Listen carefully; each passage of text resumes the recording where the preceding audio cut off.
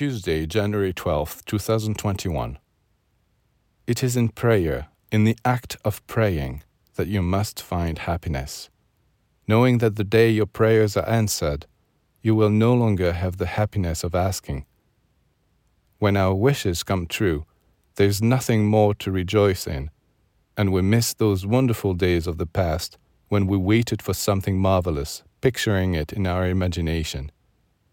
This is why you must find all your happiness in the bond your prayer creates between you and heaven.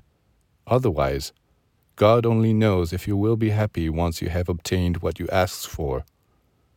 People who understand the true meaning of prayer will always be happy, even if they have nothing, because no one can stop them from creating extraordinary things in the subtle world of thought, things that will always stay with them because they remain out of reach.